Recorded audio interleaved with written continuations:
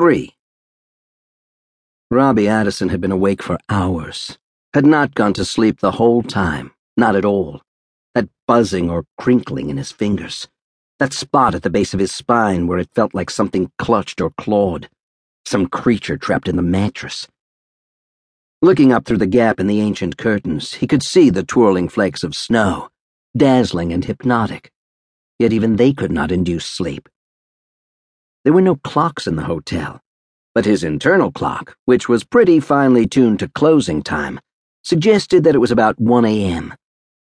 He lay on his back and stared at the snow and concentrated on what he could hear. High in the air, there seemed to be a ringing, but it was true that might have been in his head. There was another sound like a vacuum, like something taking away sound, sucking sound out of the room, converting it to negative space. That had to be, what, the wind? The heating vents? Did this old barn of a hotel even have central heat? He could hear also, now that he concentrated, the sound of Tonio's snoring, and he tried hard to tell, straining his senses outward, whether the door to Tonio and Julia's room was closed. Could you tell, if you tried to picture it hard enough, whether Julia's eyes were open? Whether she too was awake and hearing Tonio snore? No, you couldn't. After a minute, he set aside the covers, the heavy quilt, and swung his legs over the side of the bed. His arms, propped on the mattress, began to shake. He ran one hand through his unruly hair, and he squinted and bared his teeth and very cautiously stood up with no noise but the cracking of one knee, the one with the cartilage damage from his old basketball days. He took 2 steps across the hardwood floor, gingerly, but he could see right away that it was no use. The floor groaning, creaking. They would hear him or they wouldn't. He didn't know much about the sleeping habits of his brother's family. Was Dewey likely to wake up? He slipped into his jeans and he felt around on the cold floor until he located his wool socks, and he eased back down onto the bed and got the socks pulled on and he grabbed his boots to carry. He had no idea where to find his coat. Standing in the doorway to his room in the suite, he could make out the entryway that led to the hall and the stairs, but there was a myriad of closet doors, and he couldn't go around opening them all to find his coat. He'd have to make do with the t-shirt and long John's undershirt he'd worn to bed. He stepped out into the area between his room and Tonio's, the goddamn floor groaning at every step. If someone, Julia, not Tonio, he could still hear Tonio snoring, called out to him now, said, "Robbie?"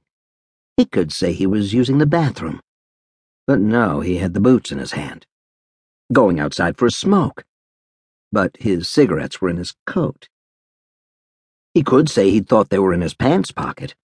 So he walked toward the door quickly, no sense in being secretive, and he took in the fact that Dewey was asleep there on the large sofa in the main room, and he was within maybe 3 steps of the door when he made out in the faint light, on top of a small end table, what appeared to be Tonio's wallet and keys. He hadn't thought, really he would never have suspected, that Tonio could be that dumb. Certainly, of course, there was a second where he asked himself, where he talked to himself like this, "Now, Robbie, Tonio is your brother, and he came all the way out here to help you. And you like Julia, don't you? And what about Dewey? Great kid. And what about their disappointment?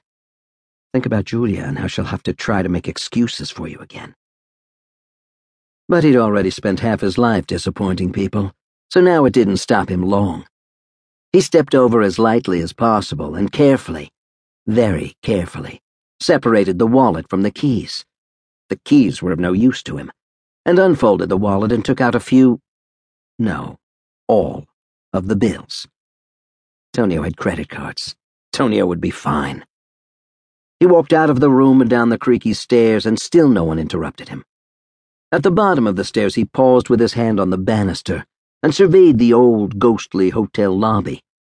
Ladders, sawhorses, bandsaws, planks, bags of nails, God knew what all. You couldn't see it very well in the dark.